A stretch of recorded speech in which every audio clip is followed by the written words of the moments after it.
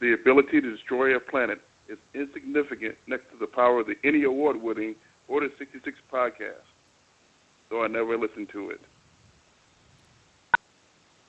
Hi, this is Rikoshi, and I never listen to the Order 66 podcast. Except for when Sam Witwer is on. He's kind of dreamy.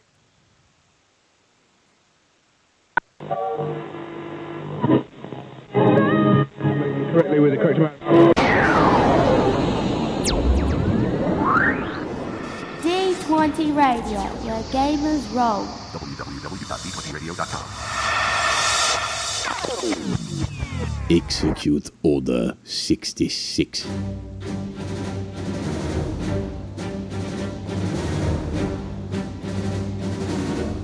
This episode of the Order 66 podcast brought to you in part by our sponsors GoDaddy.com and Buy.com, as well as the generous contributions of Tim Charnecki, GM Geo, and Jim Gallant.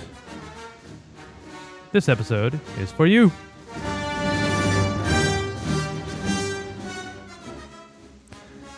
That said, we are back for the Order 66 podcast this Sunday, September the 13th, 2009. And you're back for episode number... What the hell episode are we on? 78? 80. 80. Wow, see, I'm forgetting all the time. The big 80 is we roll on to 100 and all the big Most changes that people will forget imply. it when they get around 80. Yeah, that happens. That Yeah, happens, usually. you know. Old I age mean, it's sets like, in. yeah, big time. Big time. So we had such a great show last week 'Twas good. that, you know, we've had all this reaction. You realize the forums have not had this level of activity after a show since maybe episode 66. Yeah, it was pretty amazing, I would say. Yeah, 51 different things going on in the forums about the episode, which is by far bigger than anything we've seen in a long time. And Yeah. I prefer to think that it's Sam and Chuck. And so, producing on the fly here, Chris, you don't know it, but Sam and Chuck would like to come back. Oh, I got the email. Yes. So, to talk about the character development, all the rest of what we didn't talk about in the last show. So, in a couple of weeks, we will make that happen. It'll be good stuff. Yeah, it's going to be fantastic, dude. Fantastic. So what are you guys doing? Nothing, man. I'm just stoked to, got back for a little trip out of town this weekend, and me and TG just, had some fun. I am GM Chris, by the way, and of course you're listening to GM Dave off the top of the show, and of course the wonderful Twi'lek goodness joins us. And for those who may be tuning in for the first time, this is the Order 66 podcast, the only podcast generated by loving fans devoted to Star Wars Saga Edition role-playing, and we're damn happy to be here. Damn happy to be here. Yeah, thanks for doing the reset there, since I forgot. Not a problem. TG, how are you doing? I'm doing pretty good. Yeah? Because you introduced me and then you didn't get to let me talk, and then you told Dave that we were happy and we had a good time.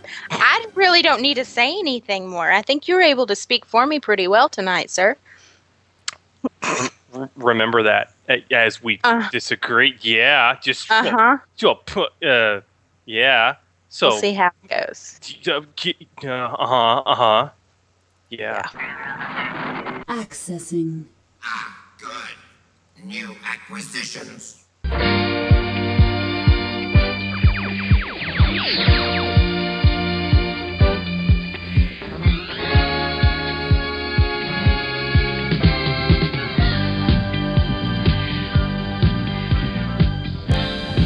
Greetings, Gamer Nation. My designation is KCK Sim, and this is your Holo News Net update.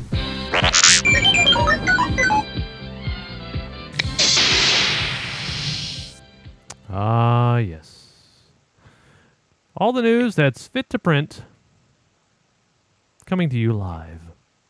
We had some news this week, man. Of course, the big talk around the network is the fact that Game On is back from the dead, right? And boy, are they back now. They actually just released episode 28, devoted to everyone's favorite dulcet-toned cat girl, the lovely Cat, who apparently rambles on about Gen Con in all its glory. Cat never rambles. How dare you?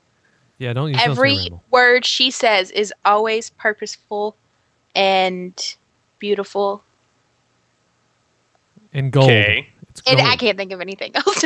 It's radio gold is what you're trying to say. Yes, Yes, it is. that's what she's that's what she's trying to see. Now he's putting words in your mouth. Oh, That's because the title of the show is That's What She Said. that is the title of episode 28 of Game On. Fantastic. Indeed. So, in order to stay ahead, since RFH used the opportunity of Game On's partial demise, to move ahead in the ever-present battle of the network stars, with adventure number 30, a look at the Avenger class. So, DM Tim and the crew finish up the Player's Handbook number 2 and talk all about the joy and the glory that is 4E D&D. 4E D&D. It's very good. I've not had a chance to listen to it yet. I meant to download it before I left for the weekend, but I don't remember if it was up yet or not. But anyway, I need to listen to it, and I'll probably do that tonight. Yep.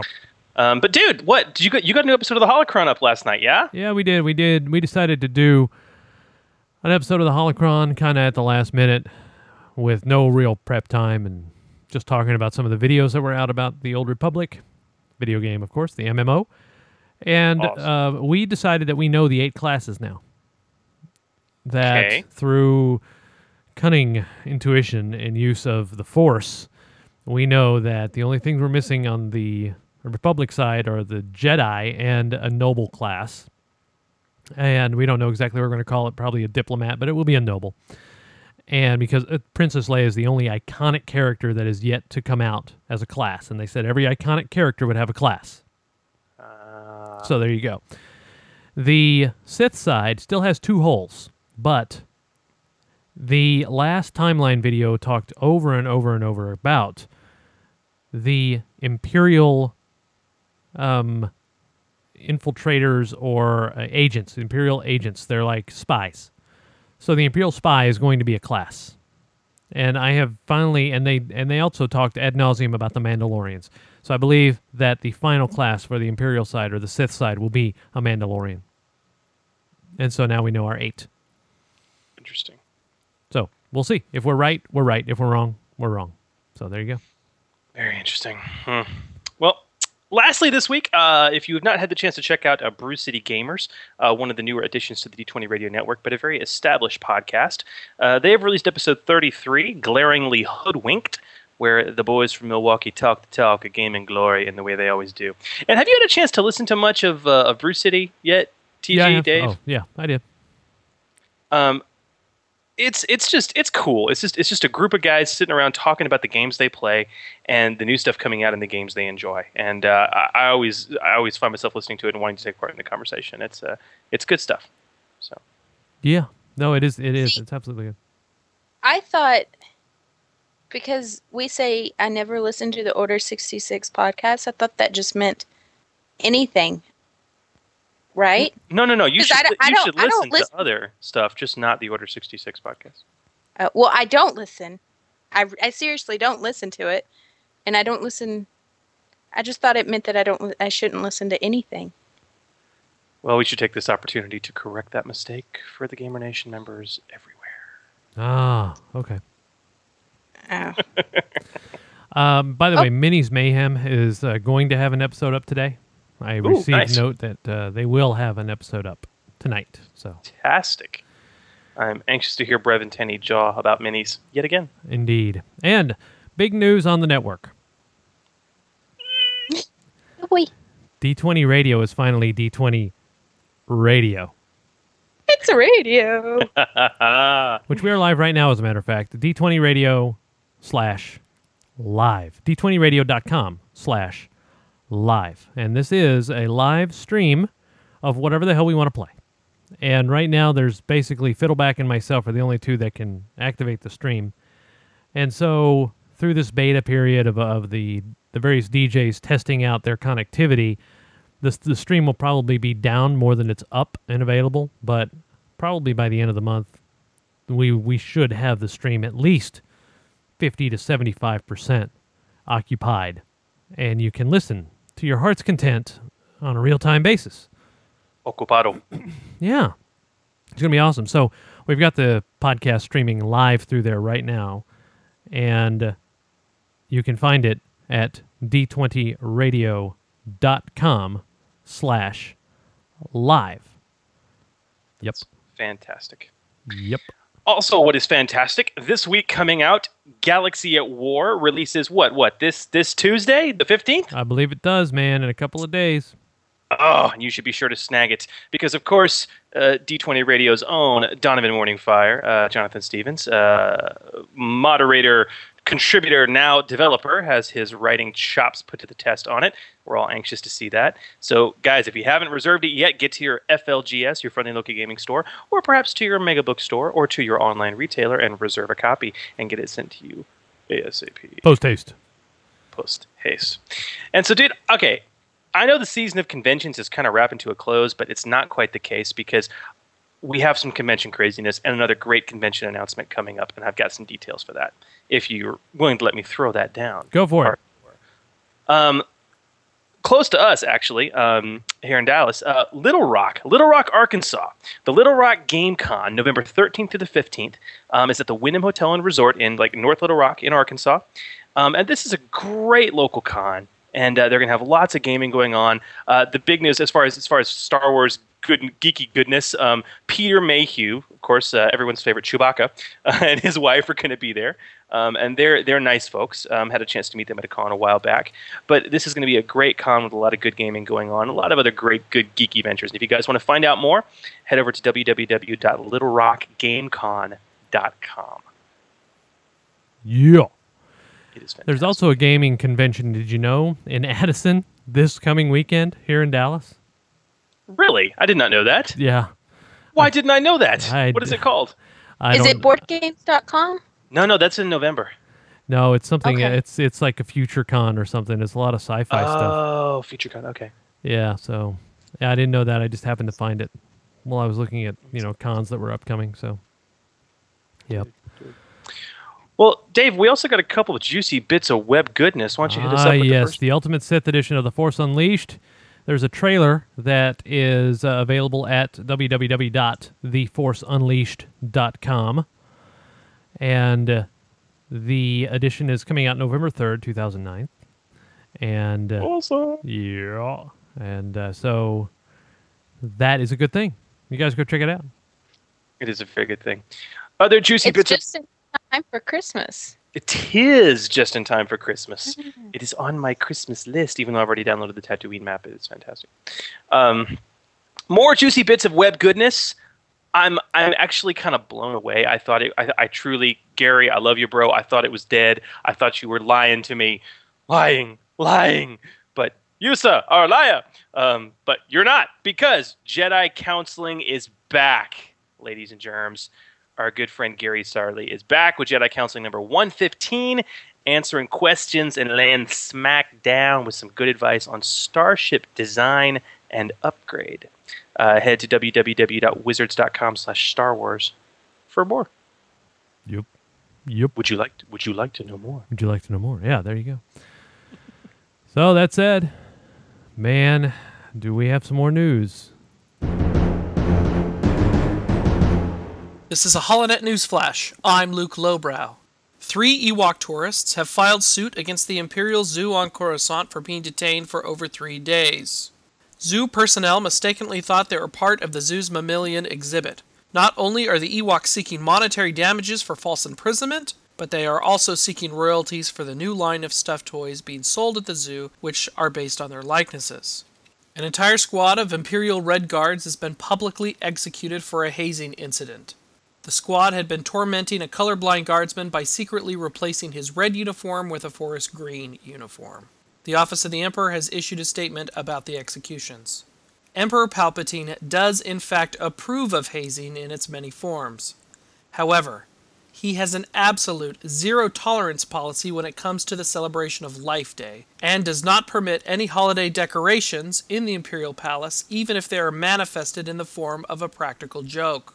Today, a Mon Calamari couple filed suit against a Carillion seafood restaurant in Superior Court. The couple was asked to leave the establishment by the restaurant's manager for allegedly making other patrons feel guilty by their mere presence for consuming the fried calamari appetizers. Today's news brief was brought to you by Allwood's Geonosin Repellent. With a quick spritz of this aerosol spray, no geonosins will hover around you while you're hiking or picnicking. This is Luke Lowbrow for the Holonet News Network. Imperial troops have entered the base. Imperial troops have entered. Welcome to Echo Base, rebel scum. We're the Empire, and we're here to help. Yes, so hello, Echo Base, officially. Only 59 of you in there this time around. Probably because they're early on a Sunday. Yeah, and they're still reeling from last week. Yeah, exactly. By the way, big props to Dan for another excellent installment of Luke Lowbrow.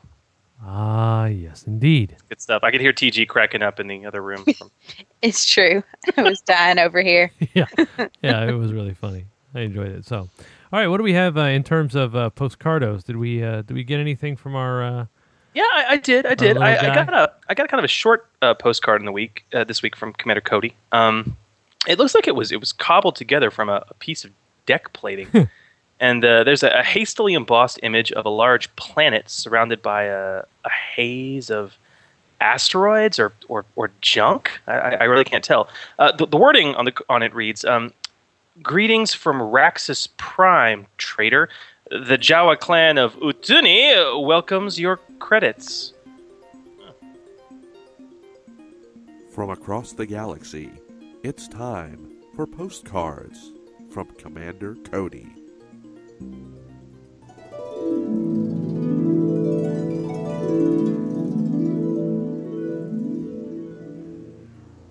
Dear GM Dave and GM Chris. Hi, fellas. Not much to report in this week. Our last mission did not go well. In fact, our unit was one of the few survivors, and the Emperor was, to say the least, displeased. The delivery boys have been sent back into active duty, shuttling... trash. I know this kind of work needs to get done, but... never mind. We've shuttled a great deal of the more hazardous wreckage from our last mission to the Outer Rim and to the Raxus system.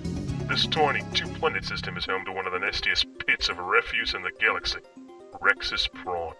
Literally a junk warp. I've had the displeasure of coming here once or twice before, though we never left orbit in the past. This time we've had to land to dump our waste cargo in one of the toxic sludge rivers that encircle this place.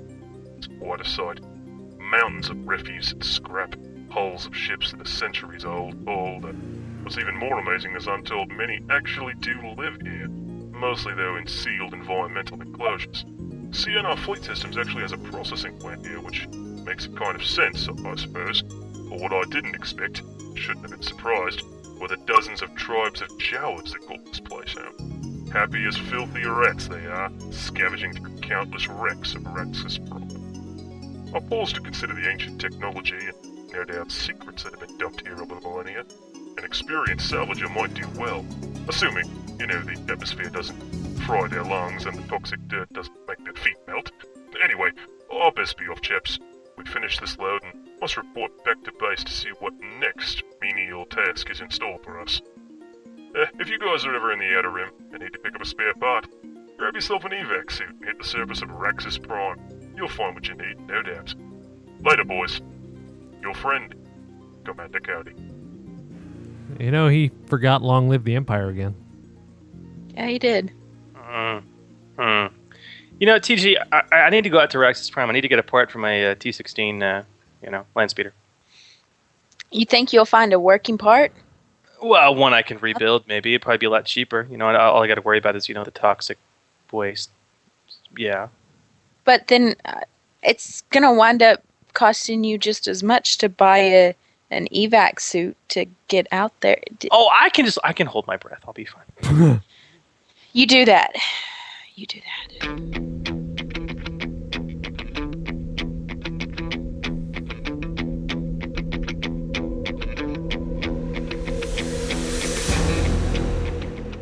D20 docking bay, hosers. When it don't be making sense, we be making sense of it.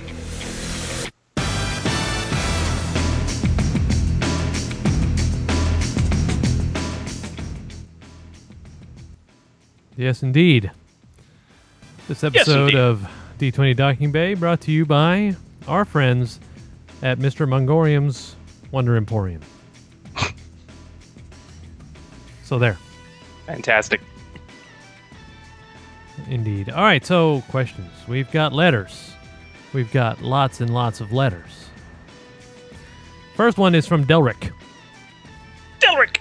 He has a question about question. Interrogation. I was jamming my first Saga Edition camp. Hey, good job. Way to go, man. I was jamming my first Saga Edition game last weekend, and the PCs interrogated a subdued NPC. I had them use the persuasion skill, and it beat the NPC's will defense, so I had the NPC reveal all the information he knew. This seemed too easy to me. Is there a better mechanic for this? Should I have had the PCs make a persuasion check for each question asked? Several PCs were interrogating a single NPC. It's a good question. Yeah, it is. Pretty good. That is a good question. Well, Delric, this can be quite a conundrum. Let's talk about the easy way to do this via the rules, then we'll talk about some other options, okay? Now, per the persuasion skill on page 71, you can intimidate via persuasion to get the target to, quote-unquote, reveal a piece of secret information. But it becomes, I don't know, kind of a futile gesture to keep forcing the party to make persuasion checks for every single secret fact, especially when the NPC is completely at their mercy. Like it sounds like it was in this situation, and you got multiple party members that can aid you, almost assuring your success each time. This represents the concrete fact that usually when faced with a daunting interrogation, the individual will crack, okay? At least when heroes interrogate them, which is as it should be, in my opinion. But the opportunity exists here to do something more and maybe move beyond the rules as written, to turn the interrogation into a full-fledged encounter in its own right, worthy of XP, okay? Now, though some people are not a fan of them, I think this is a great opportunity for a skill challenge. The primary skill would, of course, be persuasion, but secondary checks could be anything from like deception to maybe lie to the NPC, endurance to keep at the interrogation, or a variety of knowledge checks, maybe to call upon the history of the individual or his organization to throw facts in his face. Even a use the force check to maybe sense his state of mind or his emotional, concerns. But yeah, there's several options out there. You ran it correctly according to the rules as written, but there's plenty of options you can do to run it the way that you want to run it. Does that make sense? Yeah. Guys, thoughts? I mean, what do you guys think about this? I like the skill challenge deal. Go ahead.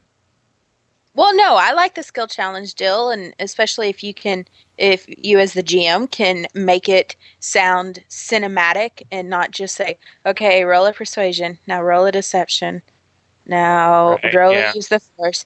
Tell them why they are rolling it, and then tell them the additional information they are getting by doing that roll. Don't just have them do 5 rolls, and if they succeed all 5, then all of a sudden they get all the information they need. If they fail one of the rolls, then guess what? They miss some information. It's a good idea. It is. I do. Okay, so Pac-Man, P-A-K-M-A-N, I might add, okay, has a couple of related questions about tried and true Star Wars staples. So let's say you've got this situation. A door with an access card reader. The reader's hooked up to a larger computer system somewhere else. It's normally used by swiping a card, or in Star Wars, a code cylinder. Then the computer says, okay, he's valid, open the door. So question number 1. Can you use computer to open the door if you have computer access? Does it have to be at the door or anywhere in the computer system? Question 2. Could you open this door with the disabled device option of the mechanics skill when physically at the door? All right, let's think R2 in this situation. Damn, Skippy. And I think you hit the nail on the head, Dave. These are good questions, and let's start with the first one. Can you use a computer to open a door? Sure, absolutely. It's totally aligned with the rules. The hard part is going to be actually slicing into the computer in order to do this. Okay, I quite imagine if your GM is structuring the encounter properly, that such a secure door that actually requires a code cylinder or a card reader to get into is going to be part of a rather secure computer system with a high will defense and probably either an unfriendly or a hostile attitude, all making it very difficult to slice in.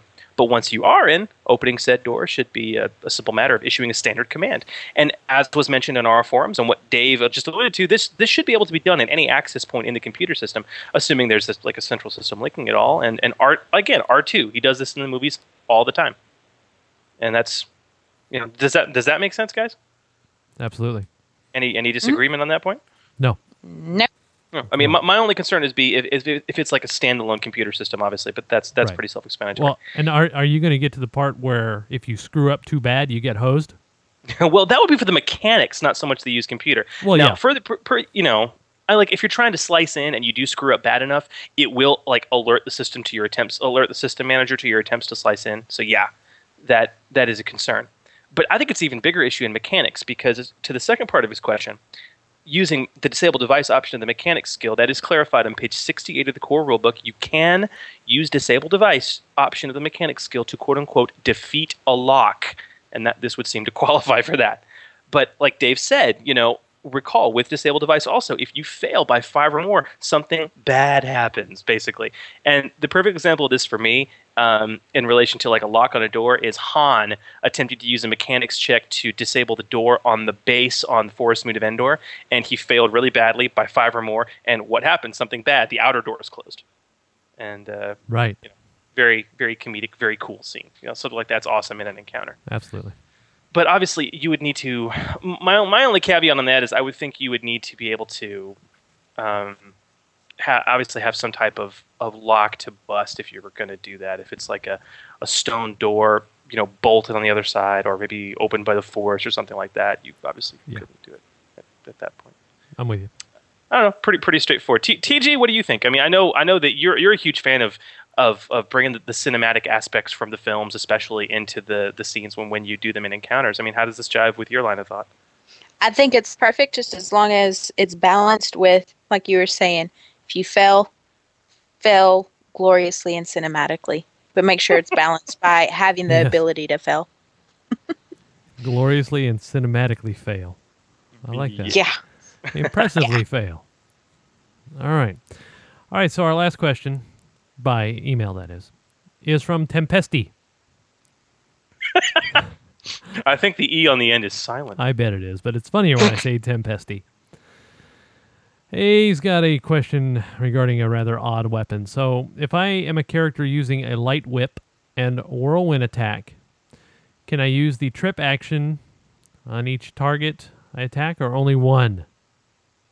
Good question. Now, Dave, I remember one of your early, I believe it was Kachuk picked up Whirlwind Attack as one of your first character feats when you were able to qualify, one of the first characters you built, and you made nasty work of some baddies with Whirlwind Attack. It was fun. It's good stuff, but this is a good question, and there's been a roundabout over it on our own forums. Well, let's start by taking a look at the Light Whip. The Light Whip is found in a couple places, most famously in Threats of the Galaxy. And basically, it functions as a lightsaber with a reach of 2 squares, and it notes that you can use the trip and the pin feat with it. Great. Whirlwind Attack, page 89 of the core rulebook, is a staple feat. It lets you, as a full round action, make an area attack with your melee weapon, striking every opponent in your reach. You make 1 attack roll, and you apply the result to every target in range. Okay. I got 2 answers for this. The first, per the wording of the rules as written, the raw, I would say no, you couldn't use trip on every single target. Whirlwind Attack is a single attack in its own right, separate from a grapple attack. Okay, that's why.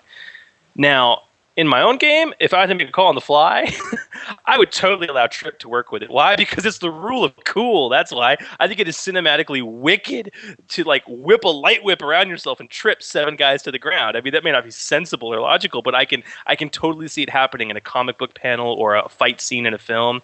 Now, pin, I'd have a harder time with that. I really wouldn't allow that. But I don't know, as a potentially broken house rule, I'd totally allow Trip in on the fly. I think that's cool. It sounds very cinematic to me.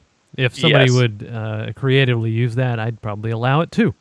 Yeah, I don't know if I'd allow it. If they started making it a regular course of action, probably not. But, hey, I mean, honestly, dude, you had Whirlwind Attack. How often were you able to really use it terribly effectively? Well, I used it right after I got it because you had the encounters built in such a way that I got to take advantage of it, but then you got smart. And so then I didn't get to use it very often. So it was my early stages of developing the list. Yeah, exactly. So then, all your baddies are spread around, and how often do you really find yourself, except with our bar scene that we always seem to have, that's the only time when you'd be able to be within 2 squares of a bunch of people. So that's really it. Okay, explain to me how trip normally works. This is how I'm imagining from the explanation that you just gave, is that if you have trip, you make an attack against a single person, and then if that attack succeeds, then you make a grapple attempt to trip them? Yeah, you make a grab attack. So it's essentially 2 attacks in one? Well, the Sort of. grapple check is not really an attack. You have to make a grab attack on its own. They call it, kind of lump it as a grapple attack. So you make an attack roll. It's just like kind of a touch attack to grab them. And then if you have the trip feat, then you are immediately able to make a grapple check just as a free action. Your grapple check versus theirs. If you win, boom, you lift them off the ground. They land on their back. Okay. So it's kind of like if I have, again, I can choose to either do stunning damage or lethal damage. So if I have a melee weapon, I can choose to just do a normal attack, or I can choose to trip. One or the other. That's how I interpret it. Yeah, I think they're 2 different attacks in an Okay. Then I disagree with you, and I think that rules as written, it sounds like you can use trip with whirlwind attack. I still think it's cool to, it is the rule of cool as well, but I still think you can allow it. Well, I see what you're saying. My worry, though, is if you allow that just per the rules as written, you also have to allow pin, because pin is in the same category as trip, and I can't picture a light whip wrapping around 7 people and pinning them in place. If it's big enough, sure. If it's a whole bunch of Jawas, why not? Boom. Boom. Jawa pin. Oh, yeah. Fatality. Anyway, those are our answers, Tempest. I hope that helps somewhat. Cool. Our last question came in from Asa TJ via the Loser line. Nice. Hey, GM Chris and GM Dave. This is Asa TJ, of course, from the forums. And I've got a question that actually came up in my Reign of Revan play-by-post game, right on the D20 Radio forums. So, shooting into melee, per Raw, if you're ever shooting at a target who is engaged in melee combat with one of your allies, you take a -5 to model the fact that you're trying not to hit your ally. Now, the problem that came up is if your ally is engaged in melee with a huge creature, taking up 9 squares on the board and much, much taller than a human, tall enough that a normal-sized person would not provide cover to this creature as per the rules, do you still need to take that -5? Raw says yes. To me, common sense says no. And in this situation, I think I would rule on the side of common sense. The one problem seeming to be that this kind of cheapens the effectiveness of the precise shot feat. So, what do you guys think? I could see either side of the argument. I think I'd go with common sense, but I'd like to hear your opinion. Thanks. Bye. Good question. I like it. First of all, are we clear on his question? TG, are you clear on the scenario? Dave, are you clear on the scenario? Yep. No. Okay. Then let's try a brief restatement. So if the concept that 2 targets are in melee together, meaning they're combatants that are next to each other. Okay. Okay. If you're trying to shoot at a target that is in melee with someone else, melee with one of your allies, you take a -5 to that unless you have the precise shot feat. Correct. And the explanation for that is because you have to be careful. You don't want to hit your ally. Right. So he's saying, okay, what if little old me is in melee with a Rancor? Okay, or something that is taking up 9 squares on the battle mat. Okay, something huge. Should that really matter?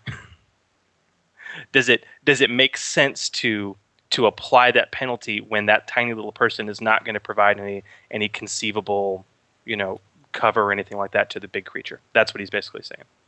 Ah. Oh man, I've got some ideas on it, but I'm interested to hear. Dave, what are your thoughts on this, man? My thoughts are common sense kind of takes over at this point, and I'd allow it without the penalty. And The only reason I would do so is in obvious circumstances when I'm shooting at something that is 4 or 5 squares high or wide, then theoretically, like the minis rule of thumb, right? If you're adjacent on one side and you've got 2 squares or 3 squares on another side, I don't see the harm in it. I don't think it's that broken a mechanic that you're shooting at something so big that you don't take the -5 penalty. Fair enough. As far as I kind of see it both ways too. Here's my thing. Even per the raw, a small character does provide some cover to that Rancor, even as long as they're in front of them. But then again, it comes down to common sense. If I had to rule it on the fly, honestly, if it was a character that didn't have precise shot and it was like good for the encounter, I wouldn't give him a penalty for it. But as a standard house rule in games, what I could see is, picture this. You got the Rancor, and I'm going to fire at it, and I've got an ally that's behind it. In other words, the Rancor is in between my ally and me. And technically, though, they're in melee, so I can't even see my ally behind the Rancor. There's no way I would impose the penalty for that. But if my ally was in front of the Rancor, in other words, blocking that line of fire, in essence, then I might consider the penalty. But I don't know. I'm in agreement with you. I'm more of a common sense is kind of I think where it should go. And I think the beauty of a role playing game is the fact that you have a GM that can adjudicate that on the fly. I'm in total agreement. 100%. See, I think it's pretty simple. If there's another square that isn't adjacent to your ally that you can shoot at, then you shouldn't get the bonus. Well, I mean, you shouldn't get the penalty. You see what I'm saying? So yeah, if the Rancor's 4x4, you only 2 or 3 of the squares are actually going to be adjacent to your ally. So there's another at least one square that isn't adjacent to your ally, and that's the square that you're shooting at. That's a fair way to look at it. Okay, I see that. Now, as far as you're concerned, TJ, about making basically cheapening the value of precise shot, what I invested in this precise shot feat, and now you're telling me it didn't matter. Okay, my response to that is, if you're fighting huge or larger creatures every single encounter enough to cheapen the feat, then I think your GM is doing something wrong. Right. 100%. Yeah. Man. 100%. I'm with you. So, excellent question, and thank you for calling that in. If you guys want to call in a question, you can, of course, as Dave said, do what TJ did and call the Lusa line, which is what, Dave? 1-800-GET-A-LIFE. Oh, no. Area code 206-600-5872, or LUSA, Lusa. Lusa.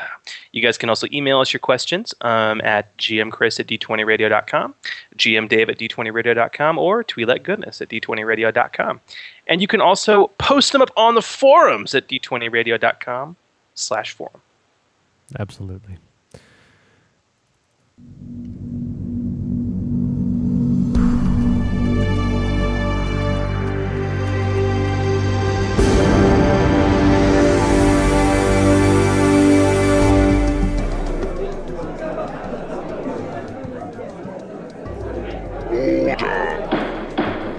Order! The Senate will come to order.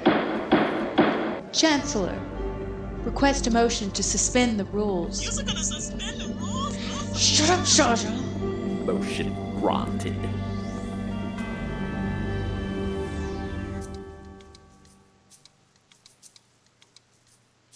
Excellent. Well, we return to our occasional segment, which we've not had in some time, Suspending the Rules, where we take a look at the house rules that you guys submit on our forums to spice up and liven your games, and we take a look at some of the cooler stuff. So, Dave, lay it on us, man. What are we talking about this week? It says, this is one that we would call, I feel the hatred swelling within you. It comes from Fury Master. Hatred swelling within you. Something dark side. Okay. Basically, he feels the idea of the dark side tempting a player should be better represented. So, he came up with a mechanic that puts that into the hands of the GM. Our favorite adjudicator. We call it Dark Temptation. Using dark side points to compel characters. Okay? This rule makes active use of dark side points, providing a mechanic for tempting characters to move further down the dark path. The compel mechanic in this case is inspired from Spirit of the Century RPG. So the GM may compel a character who has at least one dark side point to commit a dark act that will gain him an additional dark side point. A dark temptation roll is made by rolling 1d20 against the character's will defense. The target suffers a penalty to his will defense equal the number of dark side points he currently has. If the dark temptation check beats the character's will defense, that character must temporarily give in to his fear and hatred and do something that gains him a dark side point. So the GM may direct the character's action in this case, but it would be best to let the player decide for himself what action to take. This can be anything from using a dark side power to murdering a prisoner. The character may spend a force point to negate the dark temptation. Cool. That's really well thought out. It is. And at TG, I know you and I are both fans of the Spirit of the Century RPG. Yeah. This is an interesting mechanic. To simplify it, though, if I was to run it, I think it's the same difference mathematically. Instead of saying roll 1d20 and reduce their will defense by the number of dark side points they have, just roll a d20 and add to that the number of dark side points the character has. Right. So 1d20 plus the number of DSPs they have versus their normal will defense. Same thing. Bit easier on paper. Dude, I think this is cool. I mean, you need to have a good GM to pull it off. And I think you hit the nail on the head, Fury Master, when you talk about, let the decision try to go to the PCs. But if your players are willing, what a fun way to represent temptation of the dark side. And as a GM, if you can identify those moments of truth with your characters, those moments where they're faced with a difficult dark decision, and if they're already headed down that dark path, then man, I think that's awesome. Yeah. Imagine the GM saying, you're tempted by the dark side. Dude, that's awesome. It's totally great. The one change I would make, though, is to add the caveat that if you have a dark side score of 0, the GM cannot do this. Because I don't think there's any cause to tempt a character to the dark side if they're not already starting down the dark path. I think it said that somewhere. Did I miss it? The GM may compel a character who has at least one dark side point. Yeah. I did miss it. See, look at that. This is a well thought out rule, man. Okay, what do you guys think? I am 100%. I'm going to use it in my games. Dude, I think this is a great rule. I think this is now in the core rulebook. Yeah. It's a GM feat. Definitely be something I'd love to be a part of. Or run. Yeah, I think this is really, really cool. Here's the way I would run it, though. I would run it along the lines of having a Sith, somebody from the dark side as an NPC, actually trying to compel a dark act. As you've beaten down somebody, kill him, or I don't know how you would even work it out into the. You could have a moment where this person is alone with a prisoner that they have been asked to go and capture and bring back to their employee for questioning, and because he's alone with them, this prisoner can start talking smack to him, and then that's when the GM comes in and says, he's starting to make you really, really angry with everything he's saying. He's talking bad about your mama. Oh. Your mama. He's talking bad about my mama. He's talking bad about, I won't talk about my mama. I see this scenario playing out. If you recall the great story from our last episode when Sam was talking about his character that made that really basically went off on his own and shot the prisoner in the head. That would be the perfect example of losing the temptation roll, basically. And I think the possibilities are great. Yeah. Good rule, Fury Master. Fury Master is my hero. The one thing that I have a hard time with is it would suck being that player that's being forced to do something. Now you can give up a force point to do it, but I could almost see somebody getting a tad bit pissy about it. If they were being forced to do something that gets them another dark side point, that makes it even harder for them to resist the next time it comes up. If there was some benefit to them to do it in order to make that decision much more difficult to make. Because right now, with the way it's set up, you make the decision and it's a bad decision. I could see it. Yeah, it's a bad decision, but because you're so because you get a rush of adrenaline and you have a +1 to all attack rolls for the rest of the encounter. Or, the rest of the day or something, Because you're filled with the motivation of the dark side. But And I know that the Sith Lord Prestige class has this basic ability called Dunmock, which they get, I think, at first level, which is doing that. It's kind of tempting someone to give them an extra dark side point. I think this is a marvelous way to represent that from every angle, and I think it's cool. But you bring up a good point, TG. I think you should definitely have the buy-in of every single player. Yeah, before you do it to them. Wholeheartedly before you ever attempted this in your game. Yeah, and you can use a force point to negate it. Yeah, same thing as using a force point to atone after the fact. Right. Yeah. Very cool. Yep. Awesome. All right, so we're going to stop down for Fragments from the Rim. Alex and Trevor will expound on their wisdom for us in number 28. Fragments from the Rim 28. And we'll see you guys in just a few minutes. Welcome, Jedi Masters, to Fragments from the Rim. How may we be of service to you today? Hi, this is Alex. And Trevor. This is segment number 28 of Fragments from the Rim. For this segment, I've chosen to talk about another talent which can be chosen by Jedi Masters, Force Disciples, and Sith Lords. This one you will find on your Clone Wars campaign guide, page 56, under the Believers, or the Believer Disciple talent tree. Believer Intuition. As a reaction, when an opponent successfully attacks you, make a use the force check and compare the result to your opponent's attack roll.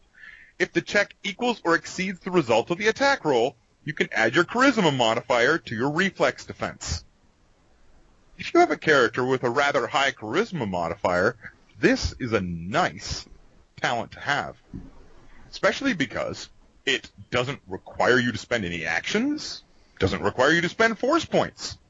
It just happens. There are no negative modifiers that follow you later on in the round. It simply means that your reflex defense is that much harder to hit. And if you're a Jedi anyways, or a Sith Lord, or a Force Disciple, you probably have some kind of decent charisma modifier. Not a bad little talent. Over to you, Trevor. Today, I'm going to talk about the Mystic Mastery talent from the Mystic Talent Tree on page 18 of the Jedi Academy Training Manual. Whenever you gain a level, you also gain a number of additional force points equal to the number of force talents you possess, to a maximum of +6. Now, this, for me, is a really, really neat talent because I am playing a Force Adept in our current Saga Edition game, and one of the requirements to become a Force Adept is to have 3 Force talents. So now I'm looking at taking this as my 4th Force talent, and that would mean that I would get 4 extra Force points at every level. That is huge, especially considering I've coupled that with the feat that whenever I use Second Wind, I get to roll a number of d6 equal to the number of force points in my pool in order to get hit points back. So those things are just a great little synergy, and when I saw this in this book, when I started reading it, it was like, that is next on my list to take, because that is really nice, especially for anybody who wants extra force powers, because you take this at any point, you automatically get +1. And anything beyond that just adds to it. So it's really nice. Anyways, if you have any questions or comments, please send Alex or I an email at order66_fragments@rogers.com. And until next time, have fun gaming. Thank you, Masters, for visiting Fragments from the Rim. Beautiful. Very nice. As always, thank you, Alex and Trevor. Yes. So, you're a liar.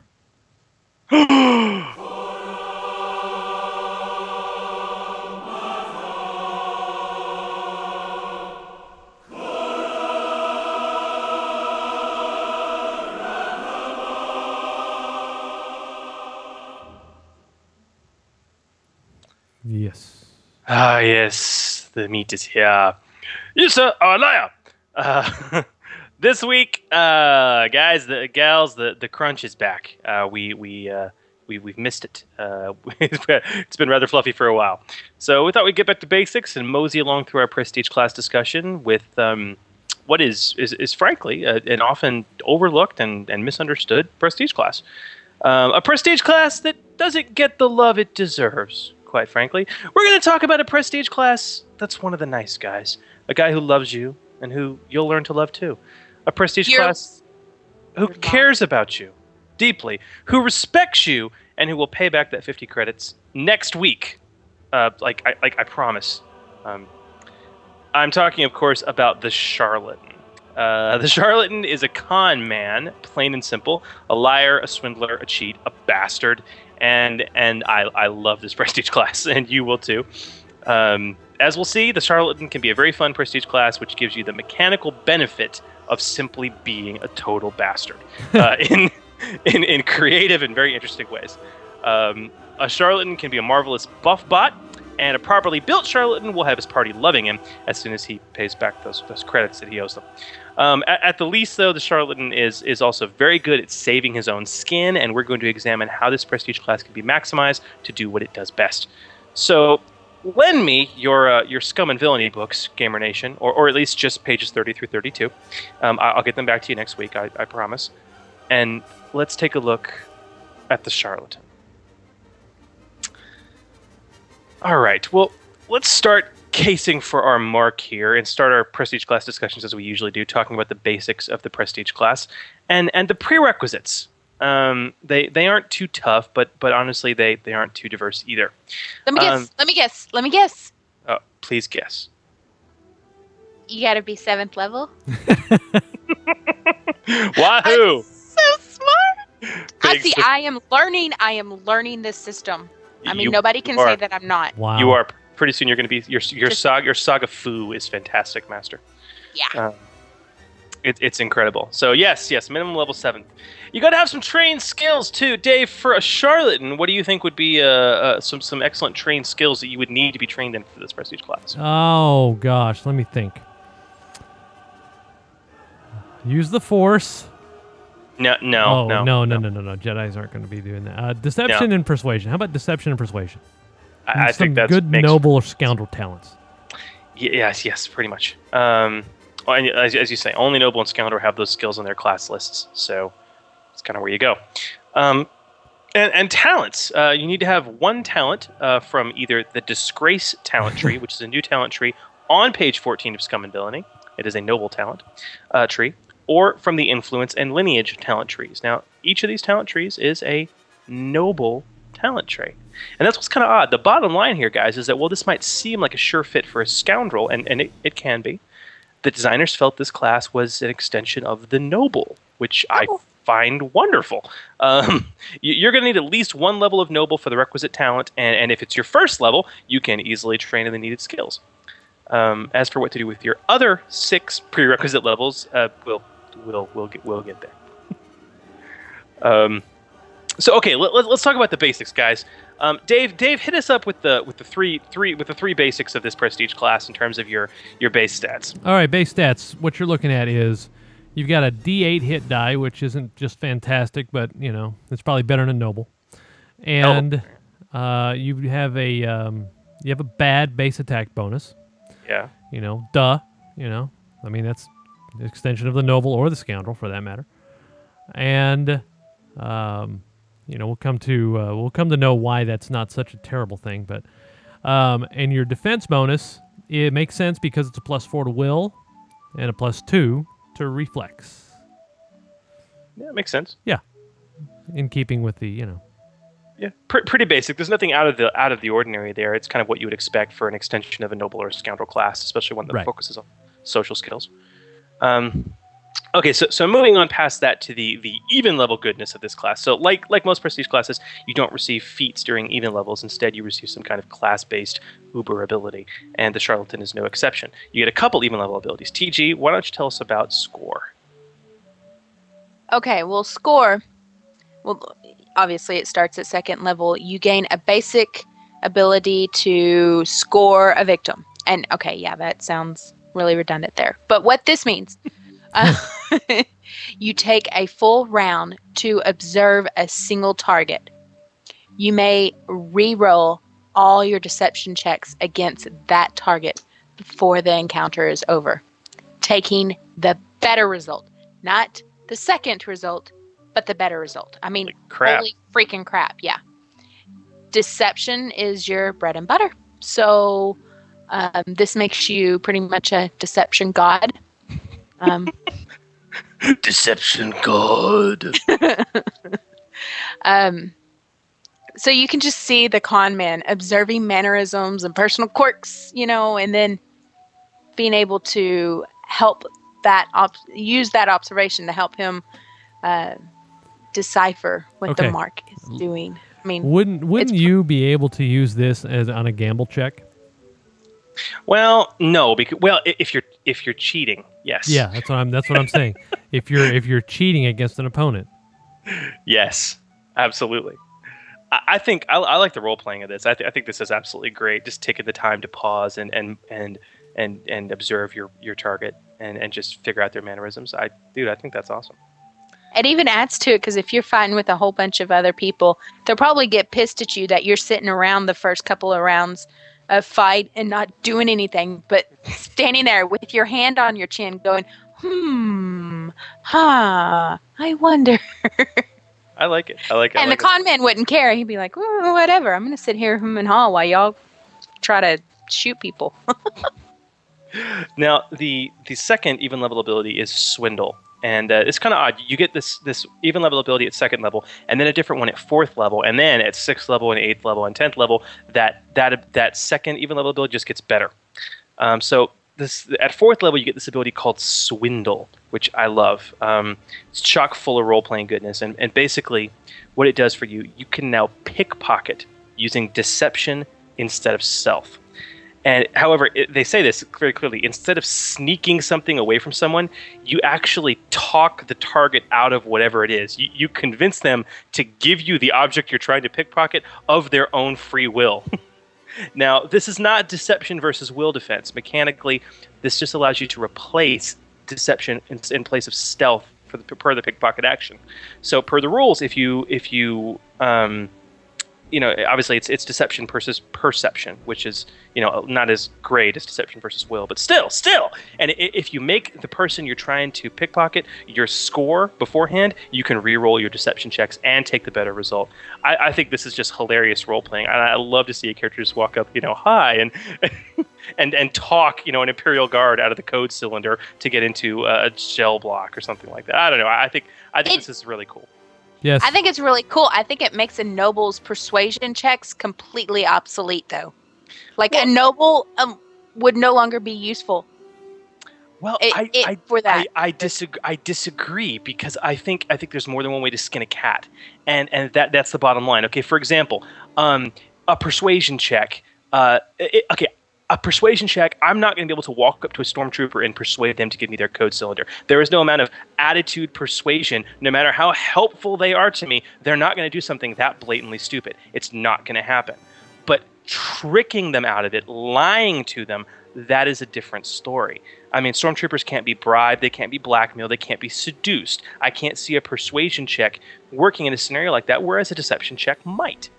But it's just, it's the character you want to play. If I'm playing a character that doesn't want to persuade, if I play a character that wants to lie instead, I don't know, it's just a different character option. Does that make sense? Or Yeah, but it just seems like the mechanic of it is so much easier than the persuasion mechanic is.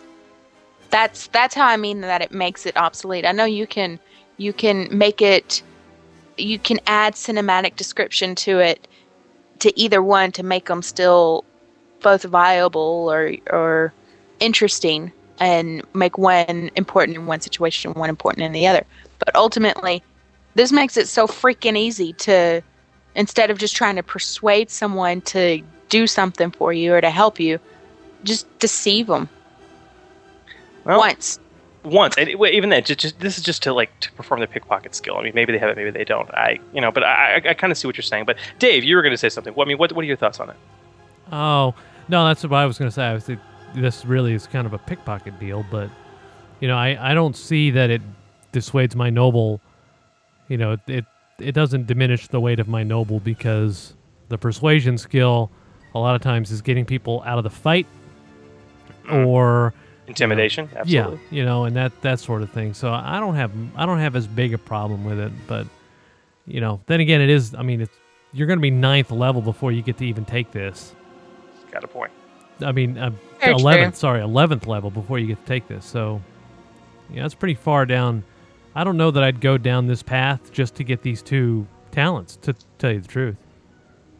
Yeah, it's a nice bonus. I don't think it's worthy of the entire prestige classes. But you bring up a good point, because what is worthy of the prestige class is, of course, the true greatness it has, which are the talents associated with it. So let's kind of maneuver into that area and set up for the swindle. And let's take a look at what makes the charlatan truly unique. So the charlatan has access to several talent trees. They have access to the noble's disgrace talent tree, which is in Scum and Villainy. They have access to the scoundrel's fortune talent tree, and an all-new trickery talent tree, which is unique to the charlatan. So let's talk about the trickery talent tree, because this is really where the differences come in. This talent tree, I like it a lot. It epitomizes what the charlatan is all about: misdirection, confusion, and simply just being a bastard. Twisting the mind of a mark to aid you and to aid your allies, or using your allies to take the blame are what this talent tree is about.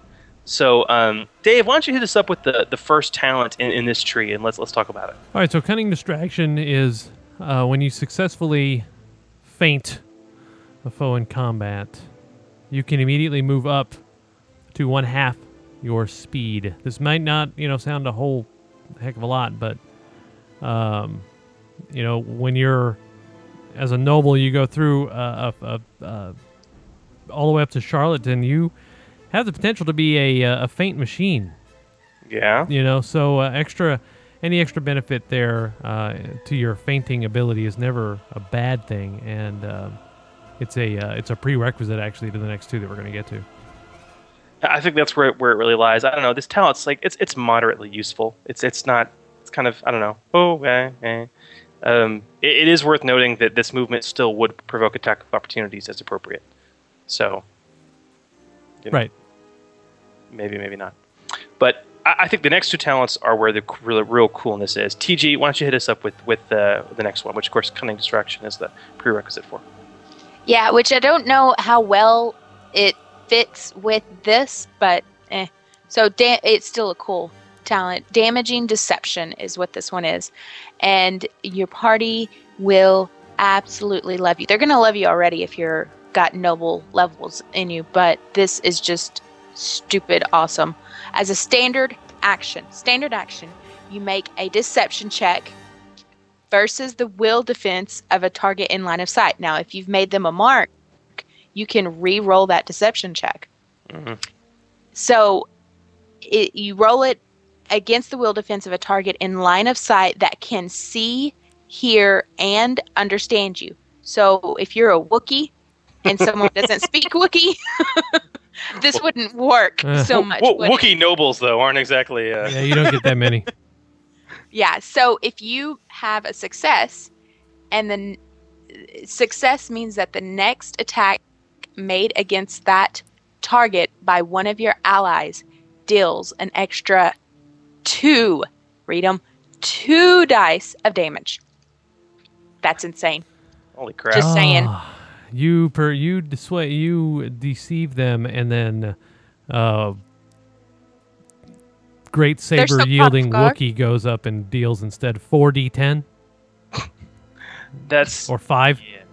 Yeah, it's really good. The big thing for me is that this works against any target in line of sight. Not within 12 squares, not within 6 squares. Any target you can see that also can speak your language and understand you. You distract them enough, you deceive them enough to allow your ally to get in an awesome hit. That's oh, no, we're not trying to shoot at you. We've got these big guns pointed at something behind you. Look, it's a reek behind you. There's a giant elephant. What's an elephant? Oh, don't worry about it. It's just nasty. We're trying to shoot it. Don't worry about these guns. Okay, now why don't you think this fits in with the charlatan? I think this is great. You're lying. Oh, no. I think it fits in with the charlatan. I don't see how Cunning Distraction is like a building block for damaging deception. Well, Cunning Distraction... They don't seem related. Well, no. I think they are. To me, Cunning Distraction represents you honing your ability to deceive someone, to distract them even more. That basically, like with cunning distraction specifically, you distract them so much that you can actually draw their attention away from them enough to where you can actually move. Okay, this just seems to, okay, wow, and now I'm even better at drawing their attention. So I don't know. That's kind of where I see it, but yep, I guess I see what you're saying. But still, this is an insane ability. Now, the third talent that we're going to talk about, which is the next one that builds off of Cunning Distraction, and it's called Distracting Shout. And this is another stupid good party buff ability. Once an encounter, in reaction to an ally getting attacked, you can make a deception check versus the will defense of the attacker. Success, and your ally uses your deception check in place of all 3 of their defense scores for the purposes of that attack. All right? Now, this is only usable once an encounter, sure, but if you do use this and the attack still beats your deception check and hits the ally you were trying to protect, it doesn't actually count as using the talent for this encounter, so you can try it again. And that's awesome. But seriously, how high, guys, is the maxed out deception skill compared to your average defense? I mean, until you get to mid-high levels, you're obviously this is a way to massively boost someone's defense scores. Yeah. Well, what level are you going to be when you get this? Well, you can take it as early as 10th level. So you got to figure at 10th level, you're going to have, even if you have a 0 modifier in your charisma, if you're skill focused and trained, you're going to have a plus 15 in your deception check. If you average 10, that's a 25 on your defenses. And at 10th level, at 10th level though, you're averaging, let's see, you got a 20. Well, yeah, actually that might average out fairly well actually. If you count class bonuses in. But, if you have an insanely high charisma modifier, which I would sincerely hope a charlatan would, so you're looking at a plus 19 or a plus 18 or a plus 20 to your deception check. You know what I'm saying? Yeah. I mean, that can get pretty high. If you roll well. It's one of those things. If the attack's going to hit your friend anyway, why not give it a shot? You could roll really high. And, hey, why not? I think it's a cool ability. Yeah. So, yeah. Why not? Why not? Well, moving on, those are kind of the 3 talents that really epitomize the whole party buff / enemy debuff of this talent tree. The next are very self-savior oriented. Dave, why don't you hit us up with the next one? All right, so Innocuous is a save my own ass ability. So as a swift action, I make a deception check versus the will of a single enemy within 6 squares and in line of sight. And so if you succeed, he takes -5 penalties on all attacks made against you until the start of your next turn. So this is a great debuff, as well as, and it's a swift action too, Wait, so this only does a swift action to do? Yeah. So, I mean, that's awesome. So in effect, this is like the inverse of defensive fighting. It's just against a single foe, though, yeah, for a swift action. So that's it. Jesus. Easy as that. So, yeah. And so, but you have to take it if you want improved soft cover, which is the next one. Now, I like this Innocuous thing a lot because, I mean, if this is only a swift action, I can pretty much do it every round if that swift action often gets wasted, and I can still move, and I can still attack, and I can still basically debuff somebody. Yeah. So you can use it every single round? It's not just a once-an-encounter ability? Nope. No, all it does is cost you a swift action. You can only use it against one foe, and they got to be within 6 squares. That's not a whole lot, but... Use it against the boss every single time in a boss fight. If you're close to him, yeah. I mean, I'm playing a Charlatan right now in Brev's KOTOR game, and this was the first talent I picked up, and it's one of those things, I used it when somebody was going to come after me, basically. And, when they got close to me, it was like, no, you don't want to hurt me, and in essence, it actually has saved my butt a couple times. But I think that's pretty cool. But as Dave said, it is, of course, a prerequisite for the next talent, TG, which is, why don't you tell us about that? The improved soft cover. So when you're adjacent to another creature, a friend or a foe, friend might be maybe not the best thing in the world, you can spend a swift action to gain a +2 cover bonus to your reflex defense until your next turn or until you're no longer adjacent to another creature. So, hey, you! I'm Meat Shield. hey, yep. That's not bad. So it's basically, as long as you're adjacent to something, you spend a swift action and just get a +2 to your reflex defense. It's sort of like the bodyguard talent for Crime Lord, right? Oh, you think of command cover? Yeah. I think it's for officer has command cover, and I forget what bodyguard has. But that's very cool. But the thing is, it does cost you a swift action though. So I'd rather get the -5 to the person that's about to attack me than just get a +2 to from everybody. Everyone that's attacking you. I guess it depends on how many people are attacking you. Yeah. Yeah. Now, Innocuous is also a prerequisite for the last talent in this talent tree, which I think is kind of the penultimate ability in this talent tree. It's called Treacherous, and this actually has a prerequisite to both Innocuous and improved soft cover. And this is really the ultimate I'm a bastard ability in this talent tree. Whenever you're adjacent to a creature and you are attacked by a target other than the creature you're adjacent to, you can move 1 square as a reaction, and the attack targets the adjacent creature instead of you. So nice. Basically, if I'm adjacent to something and I get attacked, I can go, whoa, sidestep, and just attack the adjacent creature. Now, if that adjacent creature happens to be an enemy, that, of course, movement, that 1 square will provoke an attack of opportunity, but often that can be a lot better if perhaps it's a weak foe and I'm getting attacked by like a heavy repeating blaster or something really crazy like that. I don't know. It's kind of like the soldier's bodyguard talent, just kind of in reverse. So instead of them taking the hit for you, you're shoving them in the way of the hit. Pretty much. Now, what if it's an ally? It says a creature. So if it's an ally, yeah, literally, this is why I say it's the ultimate I'm a bastard ability. Because, hey, I'm going to sit next to you in the fight. All right. Oh, they're shooting at me. Hey! And then I literally throw you in the way. They may not be your ally for very long. Yeah. Yeah. But there's some other interesting ways you can use this, though, and we're going to come to that here in a bit. So I don't know. I like Treacherous. I think it's very RPG. I think it's full of RPG goodness, but it's also very mechanically cool. So I like how they're able to draw those two together. So, okay, we've examined the features of this class. Let's talk about how best to use them. Okay, pulling off the scheme, how to get there. So, okay, getting there. You got 7 levels. That's a lot before getting to Charlatan. We know at least one of them has to have a level in Noble. What about the rest? Okay, what feats and what talents are going to help you? Well, honestly, that's really going to depend on the build. But there is one thing, no matter what build you go with, that is a universal constraint that you must follow if you are going to be going into Charlatan. Dave, what is that universal constraint? Maximize deception. Boom. That's it, man. Be a Twi'lek. Boom. Yeah, no joke. Be a Twi'lek. I think there's a reason the Twi'lek is pictured on page 30 as the charlatan, because they can reroll their deception checks.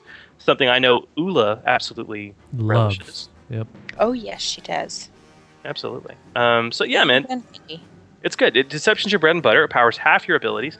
Take skill-focused deception. That should be guaranteed. That's essential, as is anything you can do to boost it. So, there you go. Well, let's talk about some of the specific builds we can move into in this. These are just a few ideas, 3 in particular, that are pretty good. And Dave, why don't you tell us about the very first build? All right, the con man. This is like basic for the charlatan, right? But you're a thief. But you're not trained in stealth. You use your powers of douchebaggery to take things from other people, and you smile while you're doing it. And you're kissing babies and you're taking lollipops. Your powers of douchebaggery? Yeah, pretty much.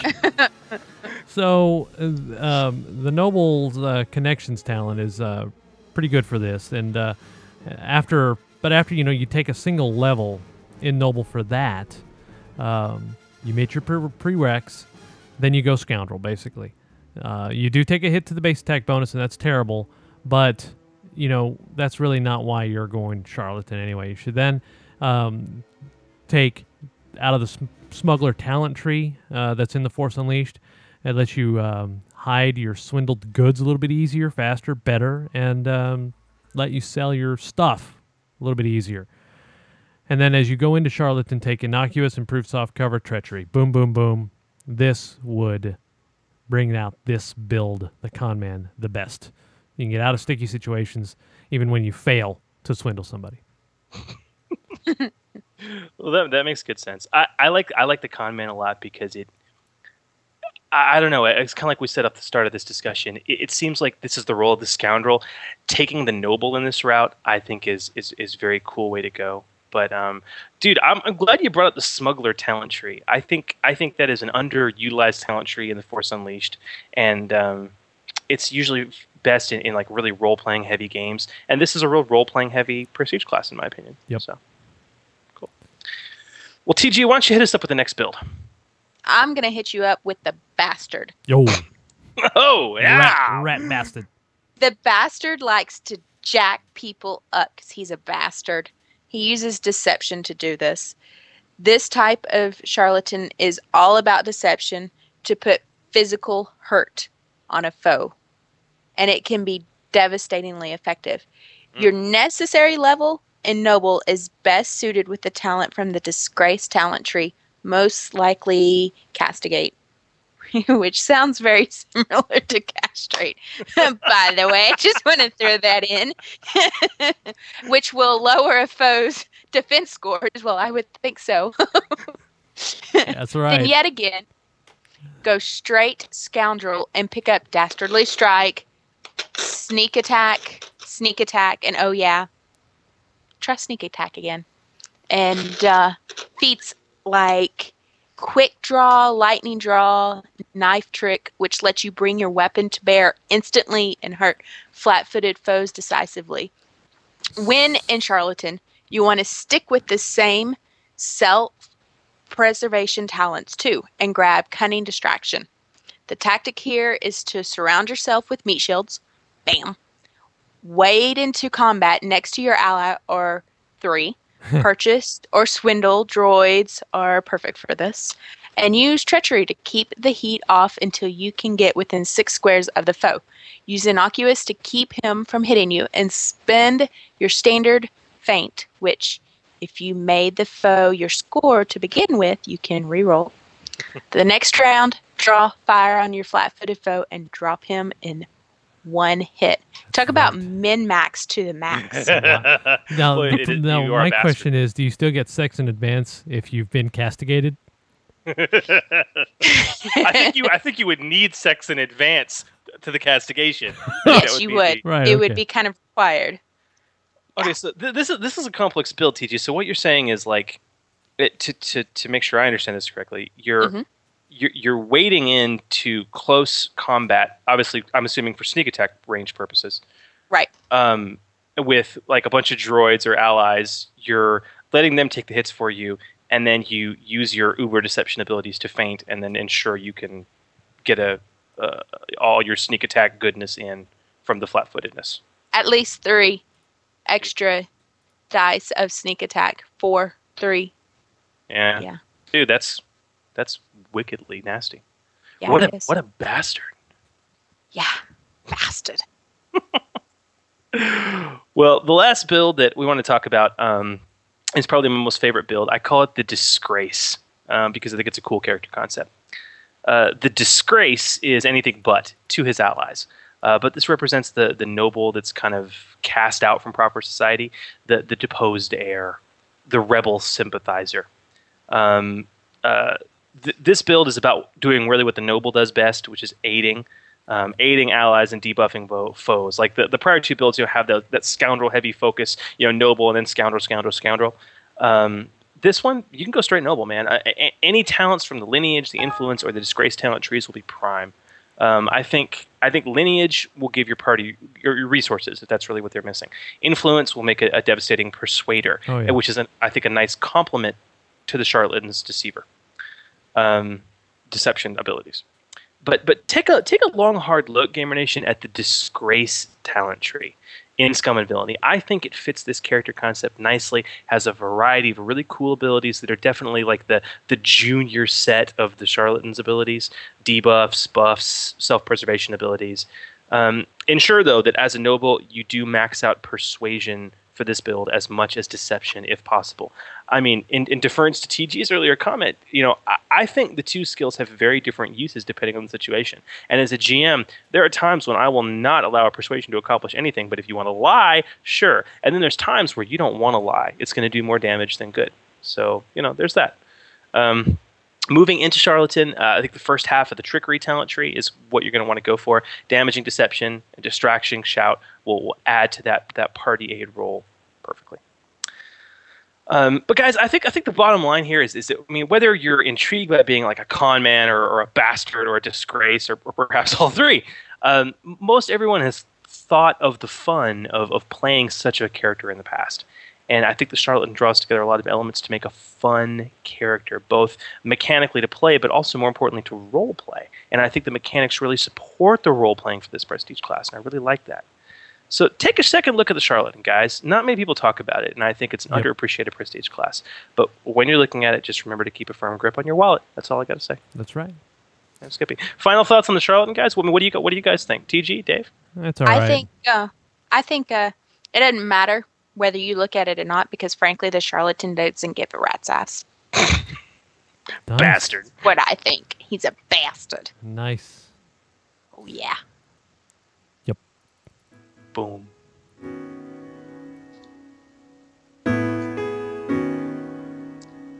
Sad panda music. Yep. Well, thanks a lot to our sponsors, GoDaddy.com, Buy.com, ThinkGeek.com. You guys visit them for all your needs. Thank you to the new contributors. And actually got, if I'm not mistaken, another one while we were on the show. So I will add Preacher23. Nice. Aaron Burton. Thank you very much. The show's for you. You guys stay in touch with us on the Lose a Line. Area code 206-600-5872. LUSA. Loser. Boom. D20radio.com/forum is where you can be heard. D20radio.com/live is where you can hear us 24/7. We will have a schedule up in a few weeks of kind of recurring when we're going to have podcasts, and Order 66 will be on Wednesday night. A stream of the previous week's show. Game On will be on Thursday night, whatever. I want to take time. I want to thank the Gamer Nation, in particular the D20 Radio contributors. So many of you have agreed to be contributors and continue to support this network. And Dave, we wouldn't be able to do the live streaming. No, we would not. Without that. We just couldn't afford it. Absolutely, we would not. And dude, this is awesome. This is. I know we're still in beta right now, and we're still getting it up and running. But this is it. This is a direct result of you guys and your support of this network. And damn, thank you. That's right. More to come. More good stuff to come. So, you guys, thank you very much as we sign off. Again, as usual, Alex, Trevor, Fiddleback, all the guys that send in bits, Luke Lowbrow, Dan. Without you guys, we wouldn't have near as much fun as we have on the show. Damn, Skippy. And I want to thank you guys again for sending in your questions, and please send them in. We want to hear what you want us to talk about, and we want to hear your suggestions to make our show a good show. Thank you again to my co-hosts, GM Dave and TG. This is GM Chris wishing you peace, love, and good gaming.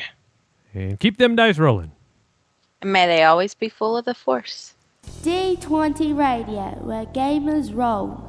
www.d20radio.com. This podcast and related websites are not endorsed by Lucasfilm Limited, 20th Century Fox, or Wizards of the Coast, and are intended for entertainment and informational purposes only. The official Star Wars site can be found at starwars.com. The official Wizards of the Coast site can be found at wizards.com. Star Wars, the Star Wars logo, D20 logo, D20 system references, all names, pictures of Star Wars characters, vehicles, and any other Star Wars related items are registered trademarks and or copyright of Lucasfilm Limited, Wizards of the Coast, or their respective trademark and copyright holders. All original content of this podcast and its related website, including graphical, textual, audio, and visual information, is the intellectual property of the Order 66 podcast.